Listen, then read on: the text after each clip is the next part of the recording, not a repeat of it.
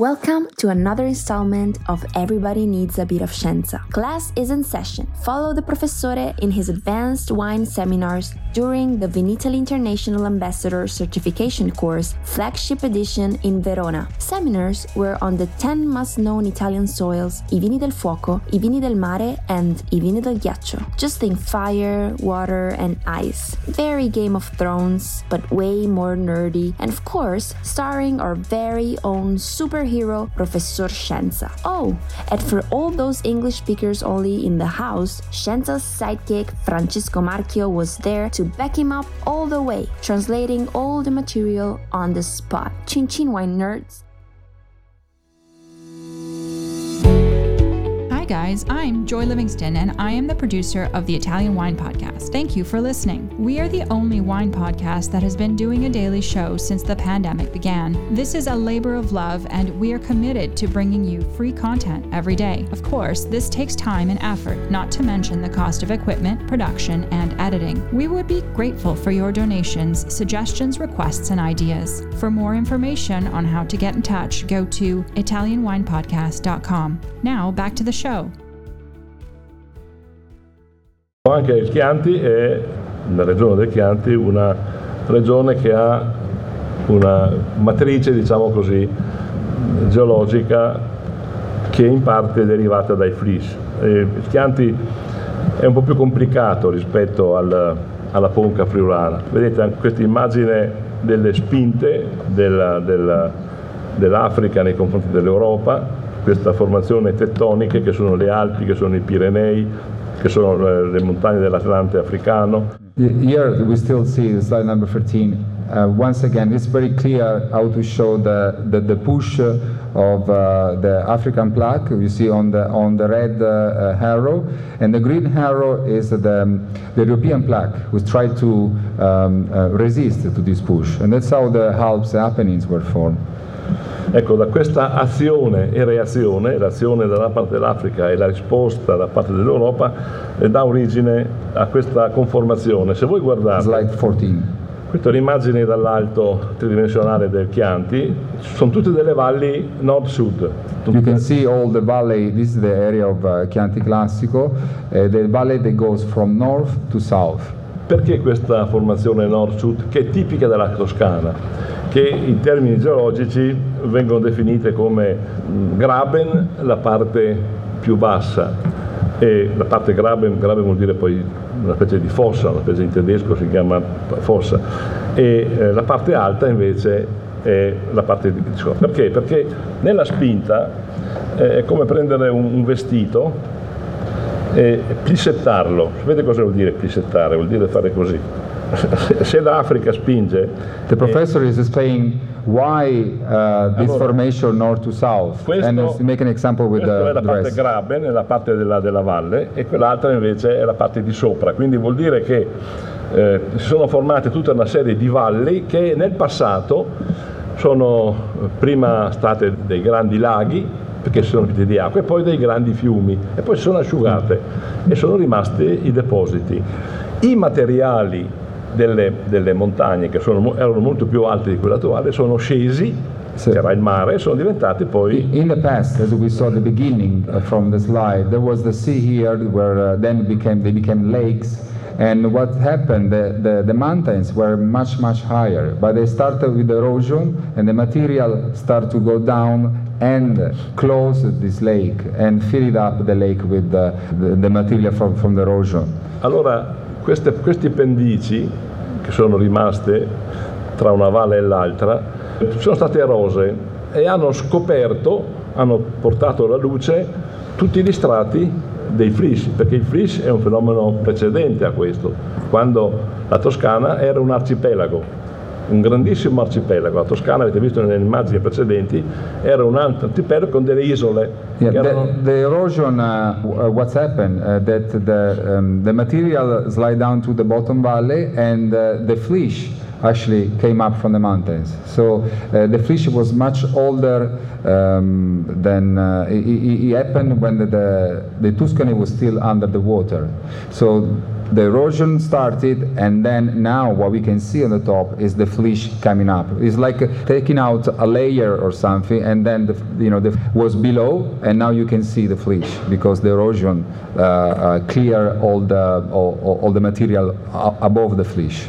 Questi sono i materiali che si sono formati dalla demolizione dei fleece.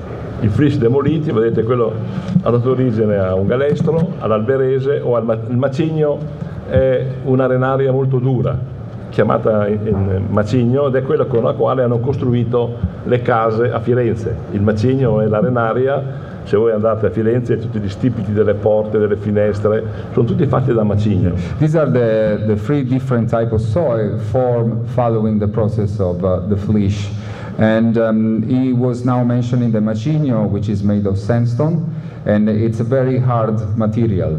Actually, they make le porte, the door in Florence are made of this material. Ecco, vedete come il galestro presenta questa struttura tipica dei fleece, ma con strati molto sottili. Galestro is a very typical fleece formation with layers, but the layers are very thin. La differenza fra alberese e galestro è data dalla durezza dell'argilla.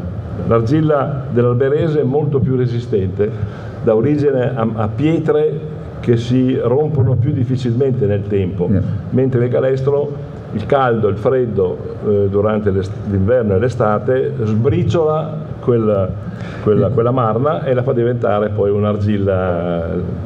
Nell'alberese è molto più difficile questo. The difference between galestro and alberese is alberese it's much harder than galestro. It's more difficult to break down because you have a bigger stones and they are harder than galestro. Galestro it's very easy to break down and then become sandy. So alberese is a harder soil. Questa è una carta geologica semplificata del Chianti classico. Vedete questa formazione nord-sud, i colori sono tutti quanti disposti in nord-sud. E dove sono le differenze? Allora, la parte più, diciamo così, di azzurro, vedete, questa grande, è una parte in cui prevale la marna, prevale l'argilla, sono i terreni più argillosi in quella parte lì. Nella parte invece esterna, quella di color marrone, prevalgono le arenarie, tanto per dire. Ora c'è questa grande differenza tra il Chianti classico della parte, diciamo così, più orientale, che ha terreni più sabbiosi, e la parte invece del Chianti classico più occidentale, disposta verso Firenze, verso Siena, che ha terreni invece molto più argillosi. Questa è la prima distinzione. So this is a different soil in Chianti classico. The first big distinction that we have to make is between the blue color, which is the majority of the color, is more on marl, is more on clay. And instead of the pinkish, it's more on the Apennines, and that is made more of sand. So this is the first big difference between the two parts of Chianti Classico. So Florence, let's say, is more on the part of Florence that is more on clay and marls, and the part of the eastern part on the when you travel towards Umbria is more sand. Alcuni aspetti particolari. Vedete, nella parte bassa, quella gialla, sono terreni molto sabbiosi. Siamo nella zona di Castello della Belardenga, che è la parte più meridionale del Chianti classico. Yeah, on the southern part, the yellow part, Castelnuovo Belardenga, it's more sandy soil. Poi abbiamo all'interno quelli che si chiamano gli ofioliti. Gli ofioliti sono resti di eruzioni vulcaniche sottomarine. Sono delle rocce particolari di colore verdastro, ma vedete. You have a dark green color. Sì, gli ofioliti sono il verde più scuro. Sì, ofioliti. Nella parte più interna, però sono abbastanza modesti, però. These are from volcanic origin. Sì, sono vulcani che si sono manifestati sotto il mare nel periodo in cui la Toscana era coperta di mare. Yeah, those are volcans that they were created under the sea. Ecco, qui abbiamo alcuni profili sensoriali di descrittori, possiamo dire, che sono riferiti alle percentuali di sabbia o di argilla, vedete. Allora abbiamo un descrittore frutta secca, un descrittore astringenza e un descrittore vegetale fresco. Yeah, so here we have the connection between soil, origin and flavors, and Professor analyzed 3 different descriptors. One is what we call in Italian frutta secca, which is more something like walnut, hazelnut, this kind of fruit. And then we have astringency and the vegetal, the fresh vegetal. L'ampiezza della figura, piuttosto verde o azzurra o bruna, dà l'ampiezza della variabilità di quel carattere all'interno di quel tipo di suolo. Quindi tanto più piccolo è il colore, vuol dire che è tanto più omogeneo all'interno di quel tipo di suolo quel carattere. Per cui i caratteri più indicativi sono quelli dove lo scarto, la variazione è molto piccola. Vedete ad esempio nei terreni argillosi abbiamo meno frutta secca, ma abbiamo questo carattere abbastanza costante in tutti, mentre nei depositi che sono un po' questi terreni fatti dai fenomeni erosivi in cui c'è argilla, in cui c'è sabbia, il carattere è molto più alto in frutta secca, però c'è grande variabilità perché sono terreni estremamente eterogenei, è difficilissimo fissare un carattere come si può fissare per argilla o per sabbia o per calcare. L'eterogeneo per sua natura è un terreno caotico. Well, this was a difficult task because the soils are heterogeneous in Chianti Classico. But we can say that on the dried fruits, so the frutta secca, the hazelnut, the walnut, are more on limestone deposit, where the soil is more on limestone.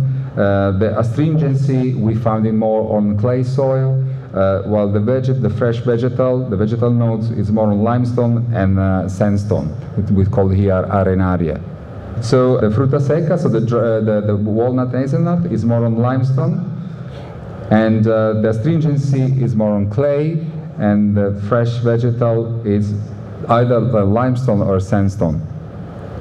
Sì, possiamo dire in termini generali che il Chianti è più tannico, il Sangiovese è più tannico nei suoli più argillosi, dove c'è più argilla. Il Chianti ha più questi sentori di vegetale fresco, quindi un po' così maturi, dove c'è più sabbia, dove però il carattere sabbia è un elemento che complica la maturazione nelle estati siccitose. The sand make the ripeness more difficult. A quel punto qualche volta l'uva non matura molto bene e allora ha questo carattere un po' vegetale. Non è la sabbia in sé, ma il fatto che perde l'acqua più rapidamente la sabbia. Yeah, this is a very good point. He said that the vegetal note is not because the soil is made of sand, the majority of sandy. It's because during the summer the ripeness cannot be achieved, so you have this more vegetal. You find more vegetal Sangiovese when it's difficult to ripen. Dove c'è invece molta argilla, le fasi fenologiche sono più lente, il germogliamento è più tardivo, la fioritura è più tardiva,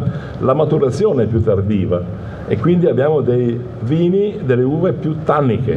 Il tannino non si complessa, non riesce a complessarsi così bene e quindi abbiamo dei vini più tannici, più forti. When we have instead more clay, the wines are more tannic because everything, all the process for the vines are slow, and everything goes slower and slower, and the tannin cannot develop that fast and stay like a bigger structure.